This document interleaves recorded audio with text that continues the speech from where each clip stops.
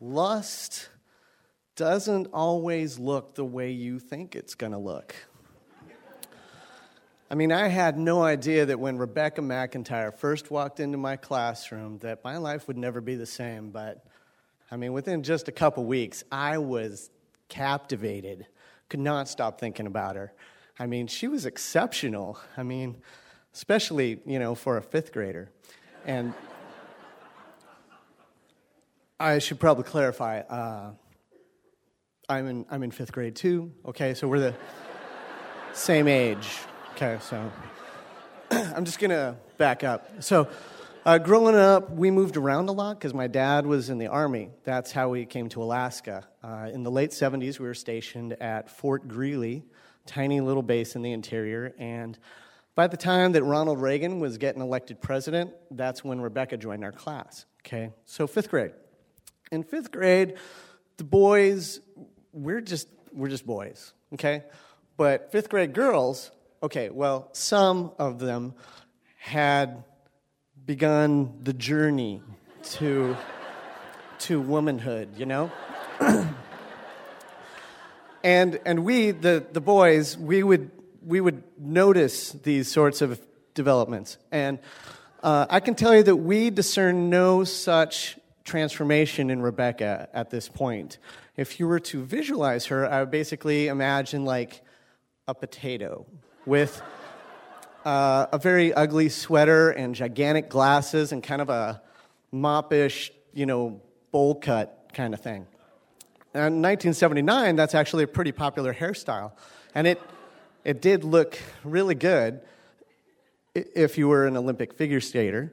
Not flattering on like anyone else, really. So the point I'm trying to get across here is that there was absolutely nothing sexy about the fifth grade version of Rebecca McIntyre, except for her brain. And I know what you're thinking. Is it even possible to lust after someone's brain? And, well, the facts say yes, because physically she was practically androgynous. However, she was by far the smartest girl in our class. And I've always liked the smart ones. So this also made the challenge of tricking her into liking me all the more appealing. The main problem, of course, was that I had absolutely zero experience in romantic matters at this point. So my idea was to outsmart the opponent using logic. I enlisted the help of my best friend, Al Ferguson.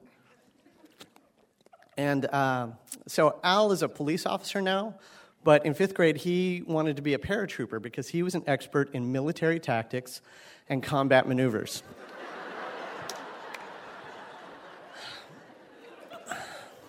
The plan, capital letters, was elegant and simple in concept, but really very extensive in scope.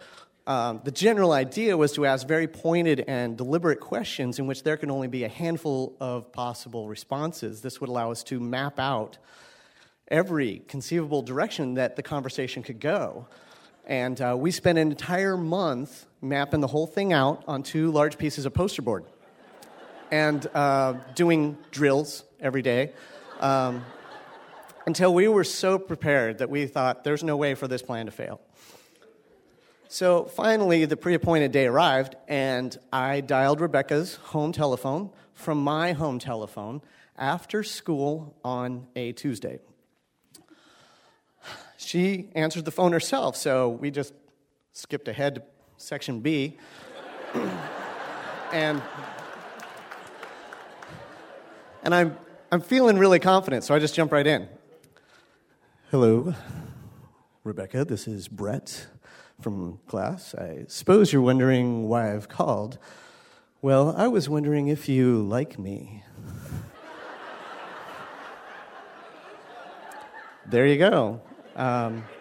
A direct question that she had no way to prepare for. I mean, if she answers yes, then I don't have to trick her.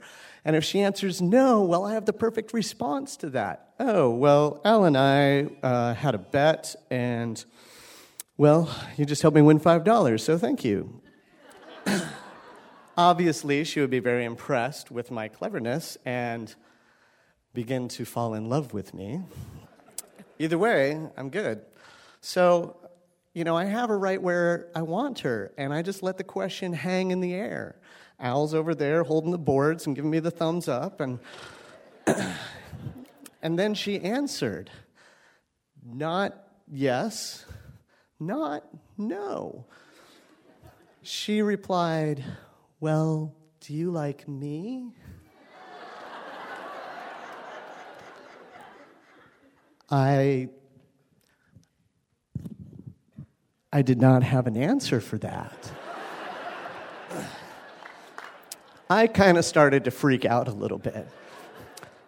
So did Al, because this is not part of the plan. You understand?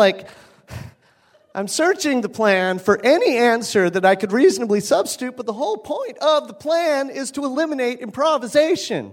Frankly, I'm just unprepared for this kind of a direct question, so I just said, yeah. And she said, well, I hate your guts, and slammed down the phone.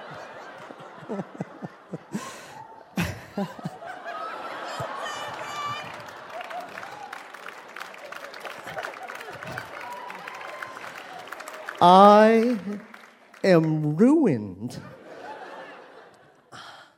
She defeated the plan? How is that even possible? My life is over, and I'm 10 and a half. Well, I can tell you that I immediately regretted the decision to attempt this on a Tuesday because now I had to face her for the next 3 days at school. I, of course, tried to pretend I was sick, but my mom wasn't buying it. Thank you, Mom. Needless to say, Rebecca tormented me for the rest of 5th grade, and what made it even worse was the fact that her impressive reversal clearly demonstrated her superior intellect, and that only made her more attractive in my eyes.